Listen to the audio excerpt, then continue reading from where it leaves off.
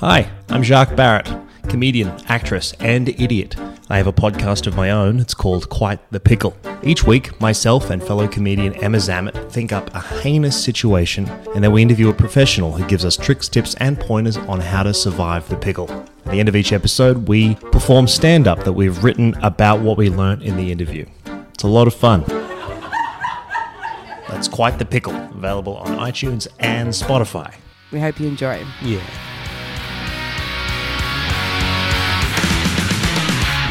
Ahoy! Welcome back to the Andy Social Podcast, another week of podcasting. And before we kick into this episode, which, by the way, if you love snakes, strap yourselves in. Get ready for this one. It's a good one. It's a cracker. But before we kick into it, you know what I'm going to say? That's right. Patreon. Patreon.com/Andy Dowling. It's the best way to support this podcast. It starts at $1 a month. It's dirt cheap. And any additional tier gets you access to the exclusive Patreon podcast episode that comes out every Tuesday morning, 6 a.m, straight to your ear holes. A little bit of fun to brighten your day, brighten your week. So go and check it all out. It's the reason why Andy Social has ramped up to 2 episodes per year. It's because of the Patreon community, which I absolutely love. It's been a game changer for Andy Social, and I just love the support that comes from Patreon. So consider it. Back your boy Andy. Patreon.com/Andy Dowling.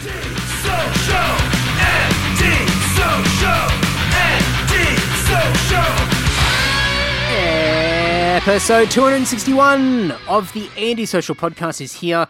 And this episode is with Stuart McKenzie. Now, Stuart is a snake catcher. A first for Andy Social, just in case you didn't get that. A first. I'm absolutely pumped. I've never had a snake catcher on the podcast. And Stu is the owner of Sunshine Coast Snake Catchers 24/7, an amazing business. I mean, literally it is what they advertise. They catch snakes. And no matter where you guys are in the world, I encourage you to follow this business on Facebook and Instagram in particular, because Stu and Co are absolute kings when it comes to social media. They are putting videos up on a daily basis, especially on the stories of them out and about in the field, collecting snakes from all sorts of weird and wonderful places. It is incredible. It's addictive. I've just spent a hell of a long time just engrossed in these videos, and you guys have got to check this out. So, of course, Stu and I talk about snakes and a whole bunch of stuff in this episode. It's absolutely amazing. Go to Sunshine Coast Snake Catchers 24/7.com.au. Instagram, just search for Sunshine Coast Snake Catchers. The same with Facebook. I'll have all the links in the show notes over at andysocial.net and andydowling.net. But enough yapping from me. Please enjoy this great chat with Stuart McKenzie. Yeah, so I started work at Australia Zoo. Well, I started actually doing a Bachelor of Science in Zoology and Marine Biology about 10 years ago. I think I finished and graduated from uni and passed all that, and then got a job at the zoo for 6.5 years. So I was working with all the venomous snakes and feeding all the crocs and doing all that dangerous sort of work. And I guess during my first couple of years at the zoo, a couple of the guys there, they were snake catchers, like just on the side, like they did, one or two calls a month kind of thing on their weekend, and had their permit to do it, and just didn't really take it too seriously, just a bit of fun on the side. And I thought, you know what, I'll give that a go, and I got my permit, and started a little Facebook page, and basically went from that. I ended up getting a bit more work and working with a few other snake catchers in the area who were around at the time, and sort of kept building it up over the next sort of 2 or 3 years, to the point where I dropped back at the zoo. So I only worked 2 or 3 days at the zoo, and then 2 or 3 days or whatever the rest was of the week snake catching. And it was a good time. Like, it was a bit of best of both worlds, but I was getting to the point where I was just burning out, because I was literally working 7 days a week. 24/7 with the snake stuff. So, I didn't have a big team. It was just me back then. So if I was in, Maroochydore or Budrum, and I got a call 45 minutes away down in Caboolture, I'd go to it. And then on the way home, if I got a call up in Noosa, I'd drive all the way to the northern parts of the Sunny Coast and go to that. So I was just doing so many Ks and just driving to ridiculous places at 2 o'clock in the morning, whereas now I just wake up, pass on the job, and go back to sleep. So, so it kind of kept going from there. And the guy I worked for, Richie Gilbert, we sort of did our separate things for a couple of years, and I sort of built up my business, and his business is quite big and as well, and we kind of worked together for a little bit for a time there, but then I ended up buying his business and combining them both together in the end. So it kind of went full circle, and that's when I made the choice to obviously leave the zoo a couple of years ago and just follow this full time, and now it's just mental. So it's I've probably got 3 or 4 other guys who help me on a consistent basis. So basically nearly full-time work for most of the year. And then obviously I do it full-time. I've got a media manager who helps me out with all the social media stuff and also catches a few snakes as well. And yeah, man, it's just crazy. And we've got a few other things in the works this year, hopefully. One of them being obviously the tours and a few other little things happening. But yeah, it's been a crazy sort of 4 or 5 years. Just looking back on, where I was 4 or 5 years ago, I just wouldn't think I'd be where I am now. I mean, just working at Australia Zoo, there's so many people who would just go, oh man, that sounds like the dream job to have. What was the appeal to sort of start to move away from that and do your own thing? I think, I always wanted to be my own boss, I think. And, I love working at the zoo. I had some of my fondest memories at the zoo and, being open to that huge range of reptiles, especially that they've got there. In the morning I'd be working with huge Galapagos tortoises.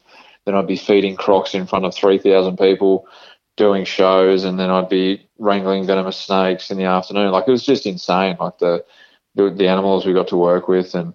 But I guess, I feel like zookeeping for most people has not necessarily a bit of a time limit on it, but I think once you get to that 6 or 7 year mark, it's kind of like you've nearly achieved everything you can in terms of getting signed off for all the animals and working with them all. And I guess you're looking for extra challenges. And for me, I've always been, I guess, highly driven. And I guess I saw opportunities outside of that to go pursue with my own business. And yeah, there was always, I guess, bigger picture stuff with pursuing it full time. The business had a vision of where it was going to go. And that's all starting to sort of come true slowly, which is good. But yeah, I think it was just, I didn't lose the passion for the animals or anything. I think it was just time for something different. I think it was just wanted to be my own boss. There was an opportunity. Not many people, I guess, have that opportunity to be their own boss. So I took it. So yeah, that's a bit of a dream itself.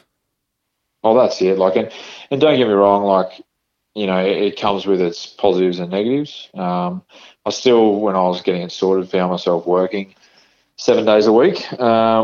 Which, to my wife hated that, but I've been able to change that over the past sort of 12 months and have really reliable snake catchers who've helped me out for years sort of, take the phone and, even when I'm talking to you now, I've just quickly sent one of them a message saying, hey, can I, give you the phone for an hour, transfer it to you, that way I'm not disturbed. So that's really good that I've got that sort of luxury now that if I want to go out for dinner, or just little things like that, I can just transfer the phone and not be bothered. Because trust me, when you want to do something, the phone rings. It's actually insane.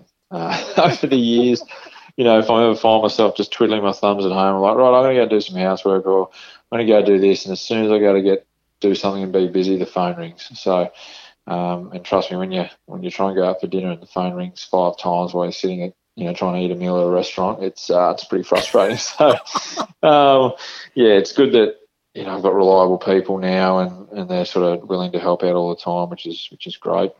So it'd be interesting to know, I mean, obviously there's the OG story of the business itself, but I mean, for you growing up, I mean, did you have experience handling reptiles as a kid? Did you have family members that were involved in that sort of stuff? Not really family members, but it was, it was a strange. I had my first 2 pets were actually 2 shingleback lizards, and I've actually still got one, which is the crazy thing, and I reckon it's about 25 years old. So, so my first 2 pets were lizards, which is a bit strange, I guess. Usually, people, kids have cats and dogs or something like that. But I guess snakes was never, a fascination. I was always fascinated by lizards.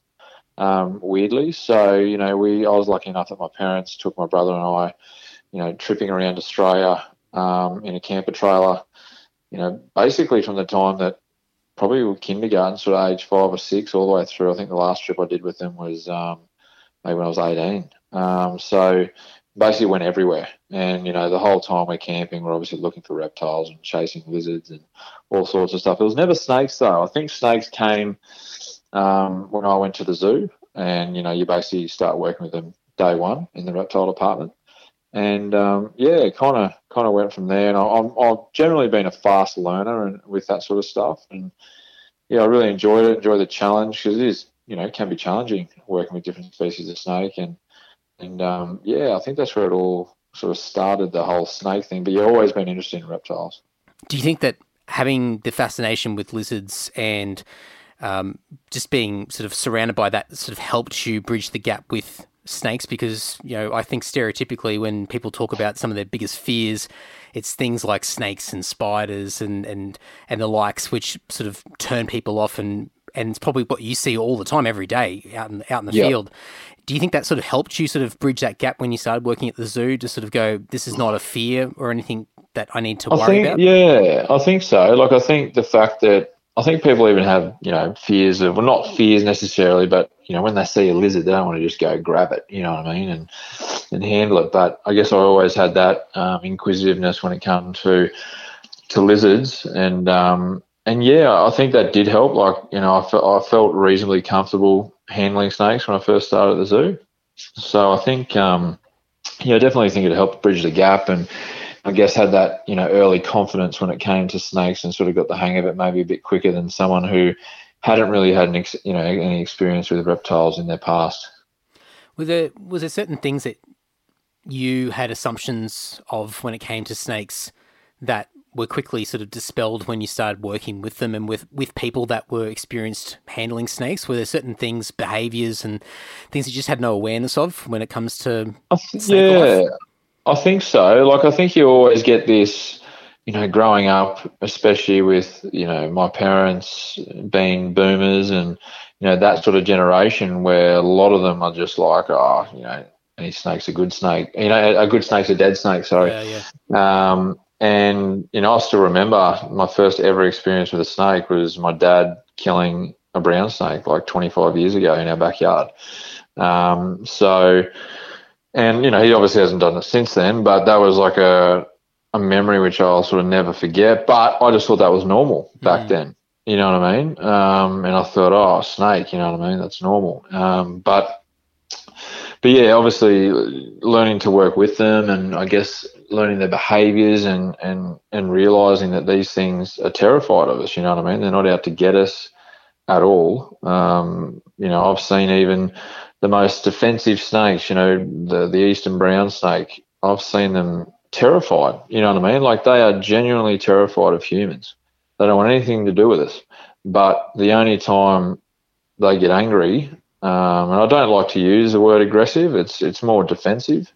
When they get defensive is only because people are bothering them. They're never going to, go out of their way. So I guess just opening my eyes to that sort of thing, and I guess understanding them a little bit more. And I remember when I first started learning about snakes, someone told me that you got to think about life from a snake's eyes. They're on the ground and basically looking up at everything. So everything to them is huge. Everything to them is big and scary.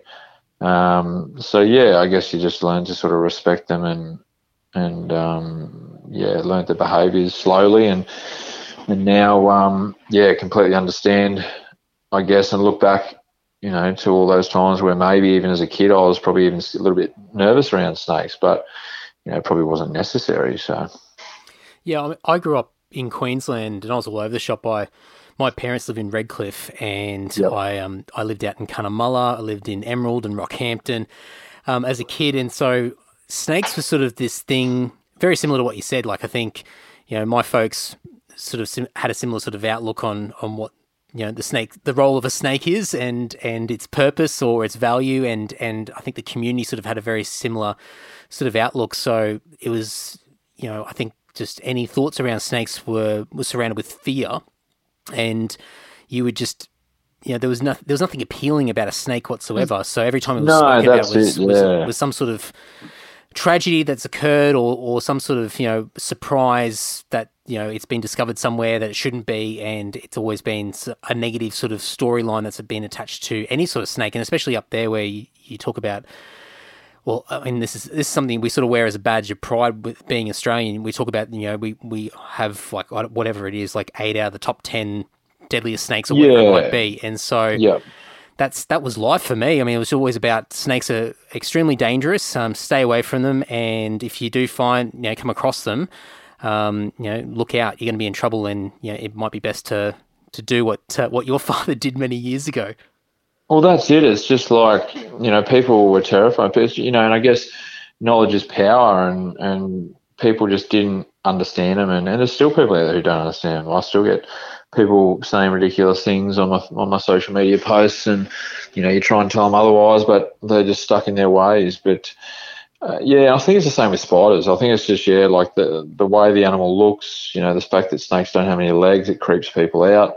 And spiders obviously so fast, they're creepy crawly, that sort of thing. But even spiders, like I have a bit of a fear of spiders. I didn't want one on me, that's for sure. But, nowadays, if there's a spider inside, I just got to put my hand, even if it's a huntsman or a wolf spider, I just put my hand out, crawl straight into my hand and then take it outside. Like, I guess it's one of those things, hey, where it's like just understanding the animal, and over time, even when I worked at the zoo, working with a different animal, we still used to do experiences where people would come in and they'd be terrified of these animals, but it's just because they don't understand them. You know what I mean? Like, even crocodiles, like, don't get me wrong, crocodiles are extremely aggressive, and if they had their chance, they would try and eat you 100%, especially the ones like that we feed at the zoo, because they've been there forever, and, they occasionally try and do little things to and try and trick you. But even when I was working with crocodiles, you get to know them, and,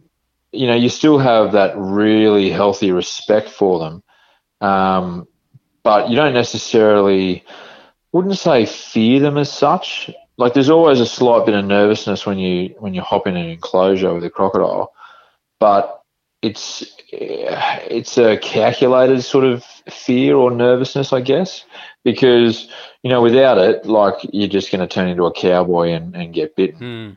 So you do need that element. But I guess as you learn to know more about the behaviours of these animals, you feel a bit more comfortable around them and that sort of thing. So, oh man, I'm just thinking about what you said before about just letting the huntsman sort of walk onto your hand and go. I think most people go, "Oh, fuck that." I mean, there's always that joke of you see a meme on the internet or something like that, and there's a picture of a huntsman or a spider, and it's just like suddenly the next picture is like the entire house is on fire. It's just like, I'd rather burn the house down than have to deal with that spider. It's just, but it's funny. I mean, I think it's in our culture, it's in movies, it's in books. It's always portrayed as a negative thing, as a these are things to be feared, and obviously as you're sort of more immersed with them and you're dealing with them on a day-to-day basis, obviously it's a completely different story. You got a different relationship with them, and I think one of the things I might jump to it.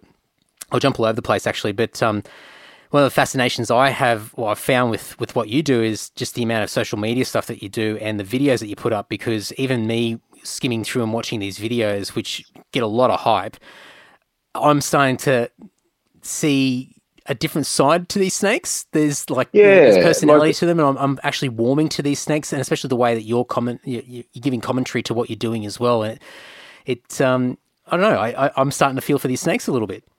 Well, that's it. Like, I think you've got to. There's ways you've got to think about it. Different posts do better than others, and the ones that always do well is something that's either really big or really, a snake that may have been a little bit striky or grumpy on the time. Like, obviously those ones do very well, but as we try and explain, even if I'm catching a 6-foot brown snake which is trying to bite me in the face, I still explain the only reason he's doing this is because I've grabbed him by the tail, and I say that to people. They're like, "Oh, he was trying to bite you," and blah blah blah. When they're watching me catch him, and I'm like, "Well, what would you do if I grabbed you by the legs and flipped you off your feet and started dragging you around and try to put you in a bag? You're going to swing punches at my face." So, you've just got to put yourself in the snake's shoes, and obviously wear as gentle as possible and all that sort of stuff. But they think that they're about to get eaten when something grabs them. But I also try and demonstrate how calm they can be as well, especially with the pythons, and even I've had brown snakes which I pick up and they do nothing. They're just like a slug.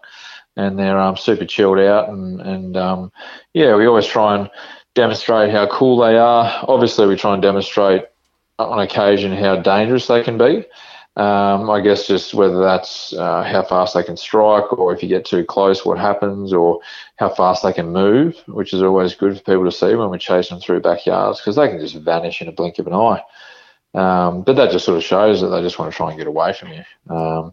The social media, the power of social media is ridiculous. It's pretty crazy these days, and it seems like the world is nearly controlled by social media, and it's my business has benefited greatly from social media, but I think the people of the sunny coast and Australia and the world who learn from social media, especially when it comes to animals and that, it's very positive for that as well, which is great. Yes, I mean, one of the things I noticed with the videos is I think you put a video up about a day ago for that Eastern Brown. And in the netting, and already it's got a couple 100,000 views. Just like smash it, like just straight away. Like and obviously, I think it just intrigues people straight away. Once people want to see what's going on. Well, that's it. Yeah, it's as soon as people hear the word Eastern Brown, or we don't catch any taipans here. They are potentially here up north in Noosa, like above Noosa, but we've never caught one on a snake call. But as soon as people hear these, tiger snake or Eastern Brown or red belly, it triggers. They just want to, what's going on here? And even like the brown snake, like I reckon 5-6 years ago, if I had to put that up, half the comments would have been like, "Oh, why don't you just chop its head off?" or "Why don't you just leave it there to die?" Whereas I reckon there was only 1 or 2 of those comments this time, and the rest of them are like, "Oh, such a beautiful snake. Look, he just wanted to get away, or you did a great job, or you rescued him. I'm so glad he's okay." Like, I feel like attitudes and that have swung around a lot, which is good, and that in turn, helps the snakes, and it sort of tells us that we're doing our job correctly, I guess. Do you find that the thoughts or the perceptions of snakes have changed also with the people who actually call you up to use your services? Because no doubt there's fear that's probably prompting them to call you, but do you find that the way that people treat, even to be motivated to call you guys instead of just attempting to go and deal with the snake themselves, I guess probably speaks volumes? Oh, 100%. I think, and that's evolved over the years, and this is one of my favourite parts of the job is the people I meet.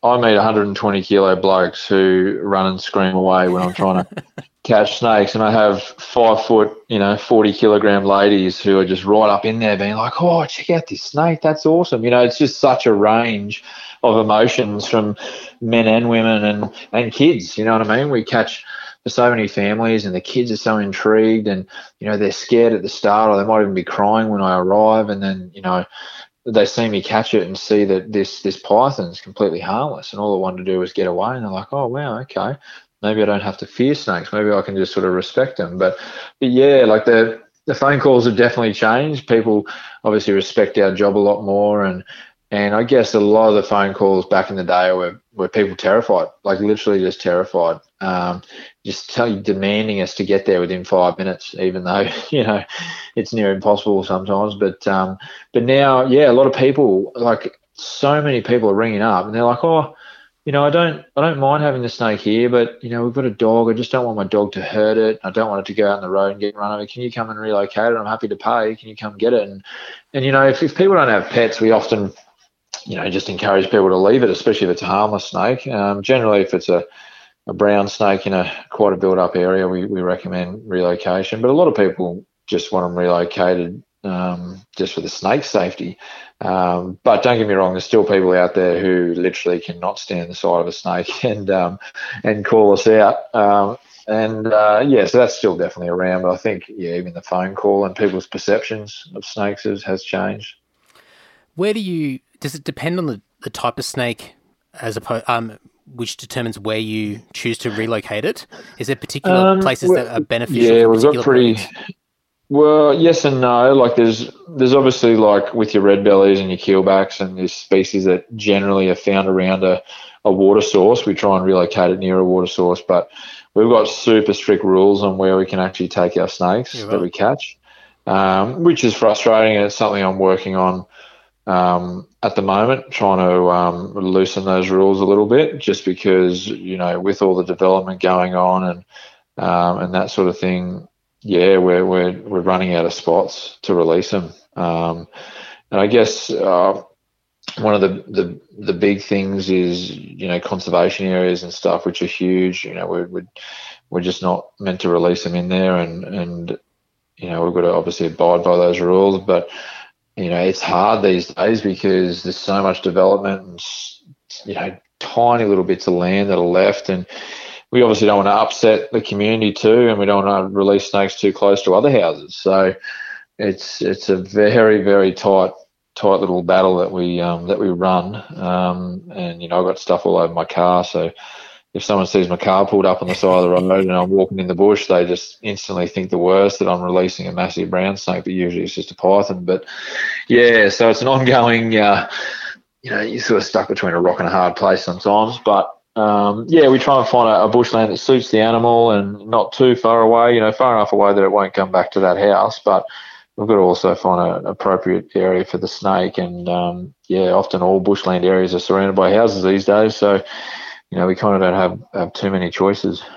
Might be a silly question, but what's the reason why you can't release in conservation areas? Is it because they're trying to monitor the area and they don't want anything introduced? So I guess the explanation I've got over years is that because of the species or the reason why it's a conservation area, they don't want that balance being disrupted. Right. I guess one of the examples I was told is, like, if there's an endangered frog species in that area, then they don't want a heap of frog-eating snakes being released in there. But, as it all naturally works, if there's frogs in an area, there's going to be snakes. It's part of the food chain. So that's kind of where I'm having discussions at the moment, just around, I guess, opening up a few more areas to release snakes, because we're just running out of. We don't want to put them all in the same spot either. You know what I mean? Like, there's some very busy suburbs. Like, we're extremely busy sometimes. Like, even today in Buderim, on a pretty miserable day, I'm pretty sure I had 5 or 6 jobs in Buderim alone today. Wow. In one suburb. Now, it wasn't actually a very busy day. I don't know why there were so many snakes in Buderim, but now I've got to try and find a spot to put these 6 snakes, and I want to try and put them maybe in different spots, because I don't want to just release 6 snakes in the one habitat, because I don't want to put that habitat out of balance either. You know what I mean? So it's a very sort of fine line that we're running.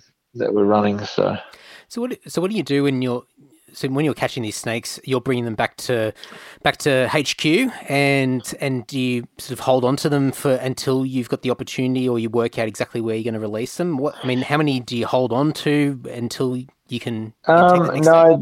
Generally it's catch and release as soon as possible, like even on the way to the next job, because you want to release them in the same suburb, in the same similar area. And just, if I was to hold on to them and then have to drive back all to those areas, it has to be just so time consuming. So we generally just try and catch and release basically straight away, and it's good for the animal too to get it out of the bag and back in the bush. And also, the only time we'd ever hold on to it is if we suspected it was injured, or we're just monitoring it for some reason. Although if they are injured, we usually take them to the wildlife hospital. So, but generally it's just catch and release on the same day, or even within like an hour. What's the most common call outs that you get? Is there sort of a number one that sort of tops the list? Yeah, so the most common species that we catch is definitely the carpet python. So it's probably. I was actually talking about doing up some pie charts of, the 5 or 6 years of snake catching that I've done, just with all the species and how many and what percentage, which I might do over the next couple of days if it's still rainy. But excuse me. But they're definitely the most common. Probably I'd say at a guesstimate, like 40% of our work. Right. Like today, I'm pretty sure it was nearly 100%, just because on these sort of rainy days, really, it's only pythons that we catch. But across the whole board, on average, I reckon it'd be about 30 to 40%. And then, a lot of the other ones are pretty similar. So your tree snakes, your keelbacks, which are your freshwater snakes, and then, different times of year, we get a lot of brown snakes, and other times of the year we don't. So at the moment, we're not catching a many of brown snakes, but during September, October, we were probably getting 5 or 6 calls a day for brown snakes. Wow. So, yeah, depending on the time of year, breeding season, whether it's warm, cold, whatever, it does vary.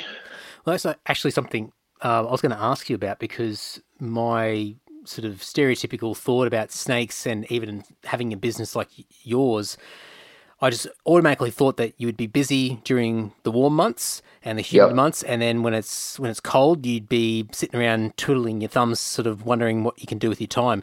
But I assume that there's probably always something happening that, you've throughout the year, no matter what. It's just like the species changes or the types of birds change.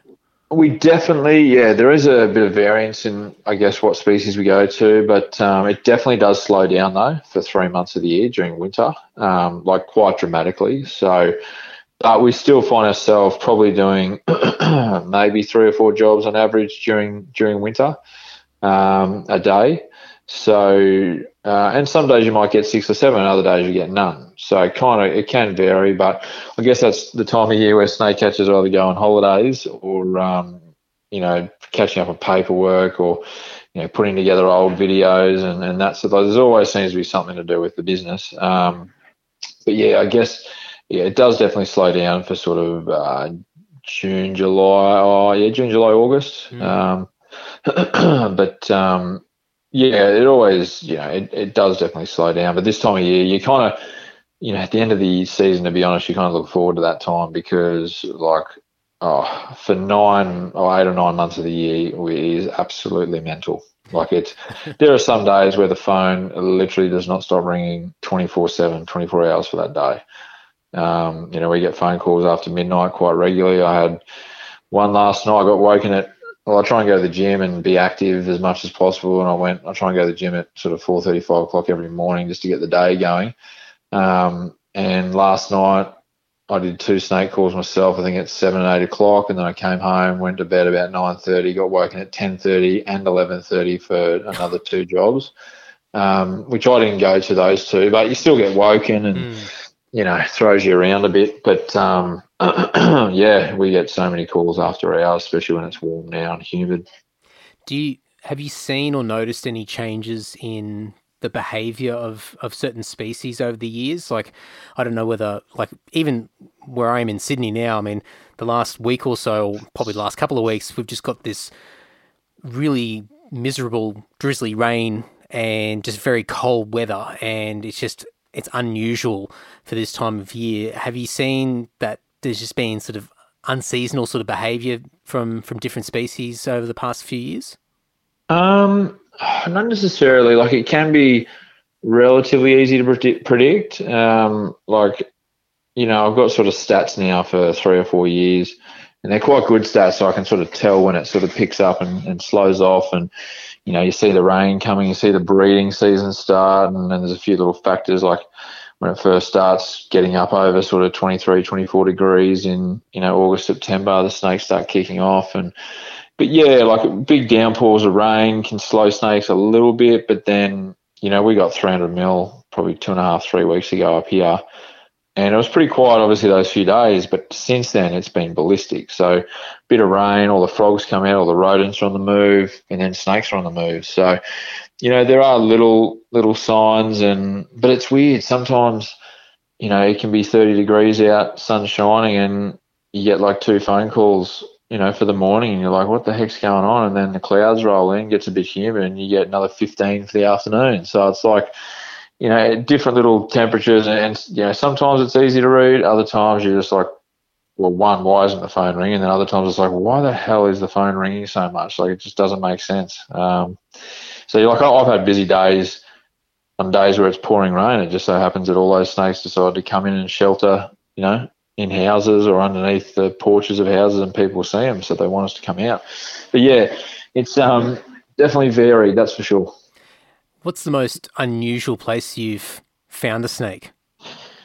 That is a very, very open-ended question, and I could probably spend about 3 hours, but... I should have started with that.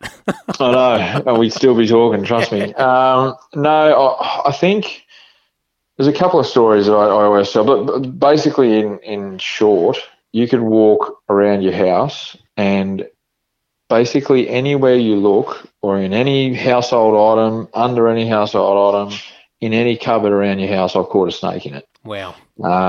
So I've caught them, just for instance, like I've caught them, obviously under fridges, on top of fridges, under ovens, under beds, on beds, in washing machines, in dryers, obviously just on the move in a house in general. In closets for some reason is quite popular. Like they come into a bedroom and then the best place to hide is in the closet with all the crap. So we find ourselves pulling apart people's closets. But no, I think one which is quite amazing that I always sort of retell the story is I went to this house late at night and it was a bit of a hoarder's house and wasn't very well maintained and sort of rubbish and crap everywhere and the occupants, it seemed like they maybe had a few drinks that night, and I walked in. They're like, "Yeah, the massive carpet python on the move in our kitchen." They're like, "Yeah, it went under that oven." And I was like, "Okay, this should be an easy job." It was just one of those freestanding ovens, those old school ones.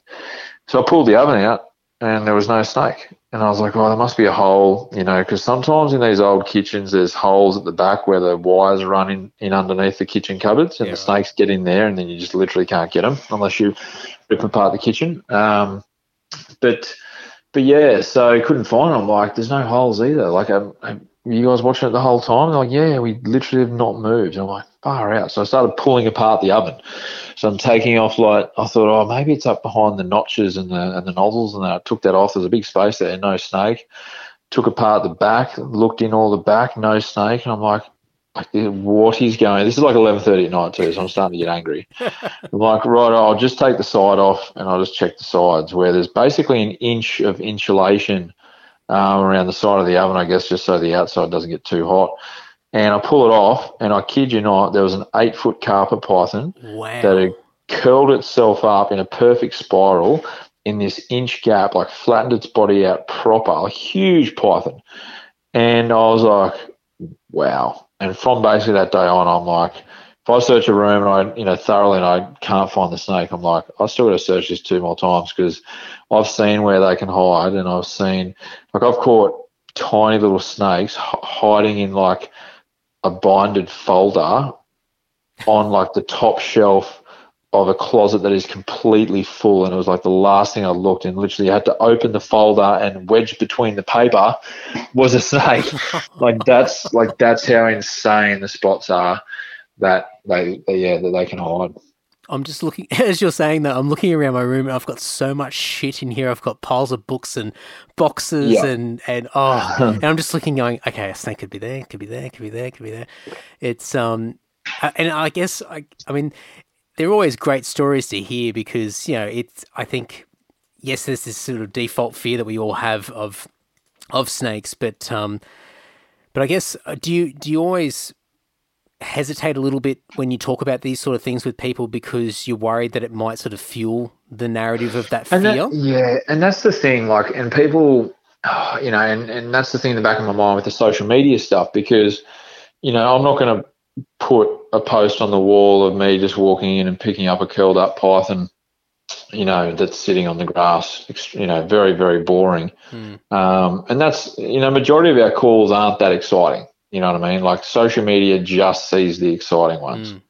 But I think people, when they see that, they think that's all that we get is those crazy, exciting, ridiculous places. Like when a few weeks ago, or maybe it's a couple of months ago now, where I walked into a kid's bedroom and there was a toy basket and there was a 4.5-foot red belly inside the toy basket. God.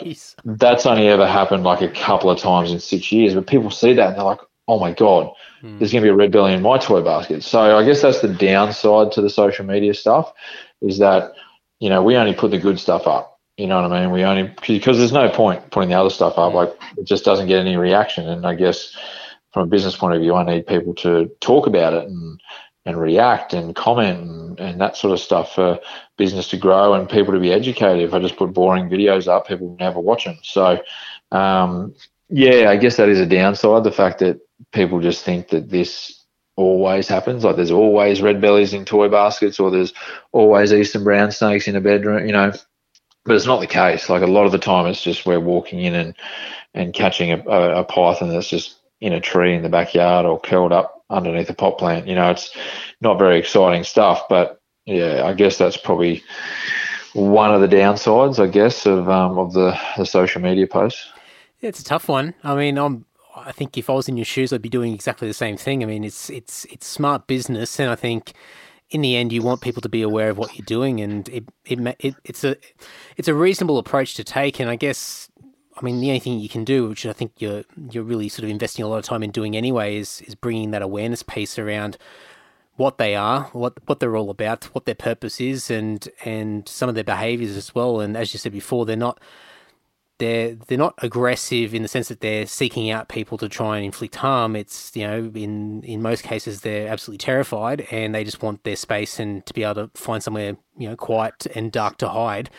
And I think that, that's all you can do is keep telling those storylines attached with the videos along the way. Well, that's it. Yeah. And I think, that's where social media over the last year or two have implemented those stories, which you can put up, an Instagram story or a Facebook story, which lasts for 24 hours and disappears. And that's where we put up a lot of our boring, what we think is boring, but a lot of people still love it. Stories of us just picking up pythons or tree snakes or that sort of thing. So yeah, that sort of gives people perception. And every now and then we'll just put up a video. I think like today where I caught a nice big python that was hanging out near a bird feeder. It's probably, not the most exciting call or the most exciting video, but people still respond, and that's just another part of the job is, you get your 6-foot brown snakes and the hectic ones where the heart's racing and the adrenaline's pumping, but then you also get the pretty calm ones. And it's always good to show that side of snakes as well, not just like these terrified snakes trying to slither away from us, but showing, us gently pick up a python and seeing it just slither all over us and not be bothered, it sheds snakes in a positive light. I think even the most boring of videos that you guys think you're putting out there would probably be incredibly wild for a lot of people out there that absolutely might not have ever seen a snake in real life themselves. So I think it's all good. It's a good balance to have. And that's it. Like I went out with some media recently, a couple of the big networks, and they came out on a couple of calls and videoed it and for a news story, and we only caught a couple of pythons, and I sort of got to the end of it and I actually felt a little bit bad. I'm like, is that okay, guys? Like, do you want to come back tomorrow? And they're like, oh my goodness, that was the best day ever. Like those calls were amazing. I'm like, okay, if you're happy with them, like, they're pretty boring to me. But yeah, like you said, I think to people who don't work with snakes, it's can be quite exciting and quite crazy to watch. Yeah, absolutely. Have you had any near misses or any bites yourself over the years? I've never been bitten, touch wood. Touch wood for you. By like a highly venomous snake. I've been bitten by mildly venomous snakes a couple of times, but just a little bit of pain and that was it.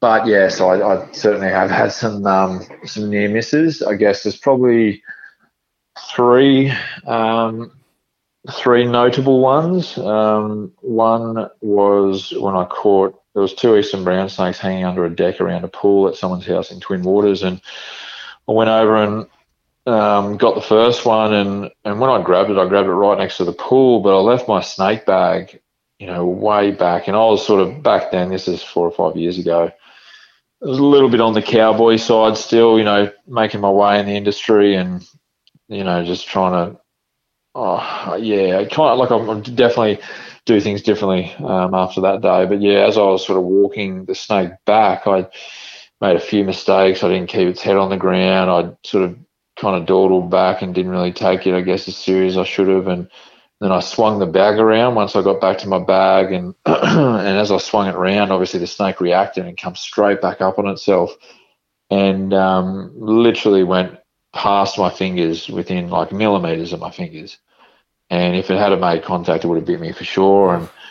But in saying that, that actually happened again this year, where I thought I was in complete control, where, say, similar situation, I had to back and get to an area where I could safely bag the snake up. And this time, with all the experience I've gained since that moment 4 or 5 years ago, kept the snake's head on the ground. Everything was fine. And literally the snake went from having its head on the ground to past my wrist and nearly like curled. We've got a vision of it, which is pretty crazy. And I curled basically around my wrist, and I ended up dropping the snake and running after it and catching it again. But, it can happen.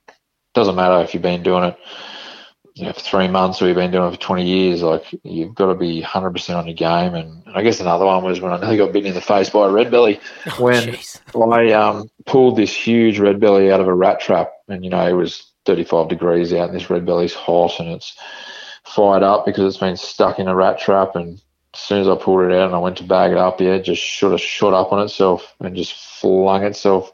I don't think I was actually trying to bite me in the face, but when you slow the footage down, it got within about 2 inches of my nose. So, so that's, but I had those were probably the 3 notable ones that I can remember.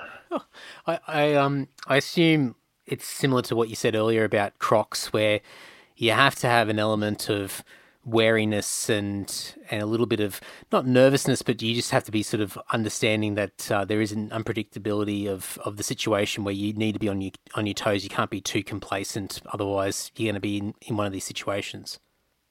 Yeah, well, that's it. You got to be ready to go and basically prepare for the worst if something was to go wrong, or that snake was to react differently, or just put all its effort into trying to bite you back on the fingers, where you're holding on the tail. So you just have to sort of be ready for it. And if that small lapse in concentration can, it could involve you being bitten. Oh, jeez. All right. Well, before we wrap it up, I guess the responsible thing for me to ask you is that if anybody out there does come across a snake at home or on their travels, obviously, don't get near it, but are there any sort of first steps that people should be considering as far as being able to manage or deal with a snake? Yeah, so obviously if there's ever a bite, it's keep the patient calm, no moving, sitting down, correct first aid bandage applied, and then call the ambulance. Don't suck the venom out? No, definitely don't do that, or don't pee on the patient, anything like that. But and that's so important. Hey, like that pressure bandage could literally be the difference between life and death if you don't do it correctly. So it's always good for people to refresh that and have one with them whenever they're walking around or camping or that sort of thing. You should always have probably one in each car at home, and then maybe a couple in the kitchen or something ready to go just in case. But at home, like obviously if there's a snake in the backyard, remove the danger. So basically get all kids, pets, and everybody else away from the snake and get them inside. And if you want to relocate it, obviously call a snake catcher. If it's inside, definitely call a snake catcher. Same thing, get everybody away from it, all the pets, and try and isolate it, I guess, in a bedroom or something if it does go in there, by shutting the door and, putting a towel under the door. But I guess it's just about common sense. Like take a couple of seconds to assess the situation. A lot of people just panic and, there's just no need to panic. I understand that it's a snake and a lot of people are scared of them, but you sort of just take time to assess the situation. You'll notice that the snake's only trying to get away. So, just if you want to relocate it, the best thing to do is just, call a snake catcher and never, ever try and catch it yourself. And it's obviously illegal to harm them as well. Mm. And I assume that, there are instances, and probably most instances, where it's unavoidable. I mean, it is what it is, the situation that's occurred. But are there certain scenarios that you see where people could have had, like you mentioned the hoarder earlier, and there's certain environments that you see people's houses that are probably just absolute magnets for snakes, and they shouldn't be? Oh, absolutely. So people's houses which are just never been pruned in their life, and tin and bricks and timber everywhere that are just making little homes for rodents and snakes coming in, and people with chicken coops that aren't completely snake proof. Like that's a big thing. We get so much work from people who have chicken coops, bird aviaries, guinea pig enclosures where the snakes get in and eat one of them and then can't get out, and they just got a snake locked in the enclosure. So I guess if you're going to have and keep these animals, then you need to make sure that one, the enclosures are snake proof, and two, you keep them as clean as possible, because snakes will come in not only for the pets, but also the rodents that come because of either the bird seed or the chicken feed or whatever. So I guess, cleaning up your yard's a big start. Like, I get there's no way of 100% keeping snakes away. Like, there's no deterrence or anything like that. But yeah, keeping a nice clean yard and keeping on top of rodent control. I mean, saying that, a python around your yard is pretty much free rodent control, or a python in your roof will take care of all of that. So yeah, I guess that's a few little tips there, and I guess just being smart if you ever do come across a snake, and don't do anything stupid. That's probably the big thing. Don't do anything stupid. Yeah, common sense literally goes a long way. And like people, you'd be surprised at some of the messages and phone calls we get. Like, people will send us a text message of them holding a snake, being like, "What is this snake?" And the first response is, "Why are you holding it if you don't know what it is?" You know what I mean? Like, just stuff like that. We've had pictures of people holding baby eastern brown snakes, and it's like a miracle that they weren't bitten. So, yeah. Oh, jeez. Actually, one quick thing, and I'll keep you on the time, but I was watching a video the other day, and are they whippets? Is that the whip snakes? Whip snakes, yeah. Now, I mean, obviously, we've got all these notorious snakes, these taipans and browns and the likes and red bellies, but those snakes scare the shit out of me because they're so quick. They seem to be uncontrollable. Like, I mean, I think there's one where you were grabbing it out of it might have been out of a bathroom or something like that. It was a mother with a couple of kids or something like that, and you're grabbing it out. It was just moving so quickly. I mean, are they common? I mean, I assume they're probably more harmless snakes out of the lot of them. But are they common snakes that you see out and about? Yeah, the whip snakes are. They're quite common in most areas, and I'd say a majority, probably over 50% of the time that someone rings in and says they've got a brown snake, it's usually a whip snake. But yeah, so I guess it's one of those things where there's probably 3 or 4 species that come under that sort of browny colour here on the coast, and it can be so hard to distinguish between them. But yeah, whip snakes, and they're super hard to catch too because they're literally so fast, and they're often and they're so scared of people. Like, I've never seen even a defensive whip snake. Like, they'll never stand their ground. As soon as they see you, they just bolt for cover, and then they're so small and so fast, it's so hard to find them in a garden bed, even if you've isolated it, you know what I mean? Like, I've pulled garden beds apart and still not found them. So yeah, they can be super hard to catch, but quite common to catch as well. I actually caught one. We caught one today, but I caught one yesterday as well in someone's shower. So they're one of those snakes that's long and slender and skinny like a tree snake, and those two are the main two that get inside houses just because they can squeeze under doors and gaps, and that's another thing. Which I should have touched on before, is that do a lap of your house and check the perimeter and make sure that your sliding doors don't have gaps. You don't have gaps under your front door or your back door, around the roller door of the garage, and maybe install fly screens if you want to keep the doors open, because that's the main way snakes get in. People open the door for 5 minutes to let some breeze in. Next thing you know, there's a snake in the lounge room. So just inviting themselves in. Yeah, well, that's it. So yeah, you kind of just got to be careful and just make sure that you've done the best you can to keep snakes away if that's the way you want to go. All right, guys, you got to follow Stu and Co on the socials. Get onto Instagram and Facebook by searching Sunshine Coast Snake Catchers. Of course, if you're in the Sunshine Coast region, I would definitely be jotting down Stu's details. But go to Sunshine Coast Snake Catchers 24-7.com.au and make sure those details are within reach because you never know. But definitely go and check out the videos. Make sure you follow and like the pages. Support them no matter where you are in the world. It's amazing stuff. And even if you don't need the service of getting a snake caught from or collected from your home, I think just the piece of awareness around these amazing reptiles is well worth following and supporting the greater cause. So go and check all that out. Of course, everything will be in the show notes over at andysocial.net and andydowling.net. And whatever the hell you're listening to this through right now, there should be a bunch of clickable links as well. So click through. Go and follow them on the socials. Go and say hi to Stu and Co. Let them know you heard them on the Antisocial podcast, and I'm sure they'll be stoked to hear from you. Now, before we wrap it up, of course, patreon.com/AndyDowling. I'm absolutely overwhelmed with the support. I'm so happy with everyone who's jumped on board over the past, it's been less than a year that I've been up and running on Patreon, but already I've got a crew of people that have been backing me, supporting me, and it's been covering the costs of hosting, whether it be podcast hosting, website hosting, podcast editing, production, replenishing, updating gear. What else have we got? All sorts of stuff. There's a whole bunch of costs that come into running a podcast, and the Patreon support has helped cover this, take a bit of the weight off my shoulders, and let me focus on having these great conversations, finding new people to have on the podcast, and sharing these great stories and people with you all.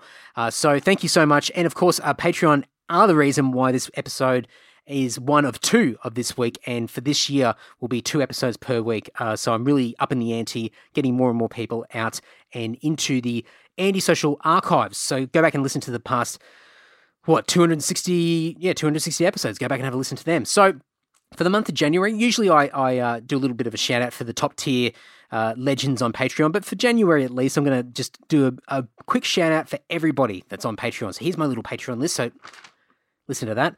So thank you very much to Ryan from Adelaide, Andrew from Perth, Mick G from Sydney, Ash from Deniliquin, Dan from Dapto, Riley from Sydney, the Towhider guys from Melbourne, Lords of the Trident from Madison, Wisconsin, Sean from Oregon, the US, Johnny from South Australia, Zach from Adelaide, Rod from Rayleigh in North Carolina, Matt from Adelaide, Saul from Oxford in the UK, Patrick from Canberra, Liam from Brisbane, Tom from Melbourne, Chris from Sydney, Frank from Utengruppenbach, I don't even know if I ever pronounced that properly, but anyway, Utengruppenbach from Germany, Lewis from Airlie Beach, Turner from Armidale, Samantha from Sydney, Brendo from Leeton, Tim from Canberra, James from Brisbane, Bradley from Canberra, Sean from Melbourne, Kurt from Brisbane, Jason from Adelaide, Christian from Canberra, Cole from Port Kembla, and Jordan from Bendigo. Thank you so much, folks. And if you have joined in the last week or 2, then apologies if I haven't read your name out just yet. I am recording some of these a little bit in advance. But thank you so much, guys. You are the reason why Andy Social is still cranking in 2021 and why we're doing 2 episodes a week as well. So thank you very much. Jump on over to Patreon, patreon.com/Andy Dowling. It starts from $1 a month. I'm really keen to collect as many $1 supporters as possible. I think that'd be really cool. It's a nice, easy way to support the podcast. You won't even notice $1 coming out of your account each month. And it's just, it's a really cool way to validate and support and just lift this podcast up to higher and higher levels of success. But there are additional tiers if you want access to the exclusive Patreon podcast as well that comes out every Tuesday morning at 6 a.m. There's a bit of karaoke, a bit of story time, a bit of general just hoo-ha dribble from your mate Andy, and it's just a bit of fun. So hopefully you guys that are already on Patreon are really enjoying those podcasts as well. So go and check it out, patreon.com/Andy Dowling. Now, this week, the second episode coming out on Wednesday morning is a musician.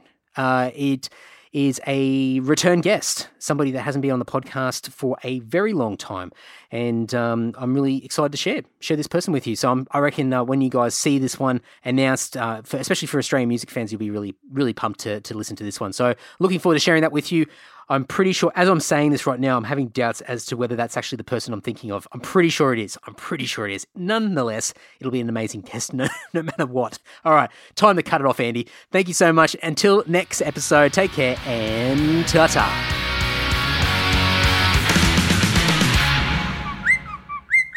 Larry, please.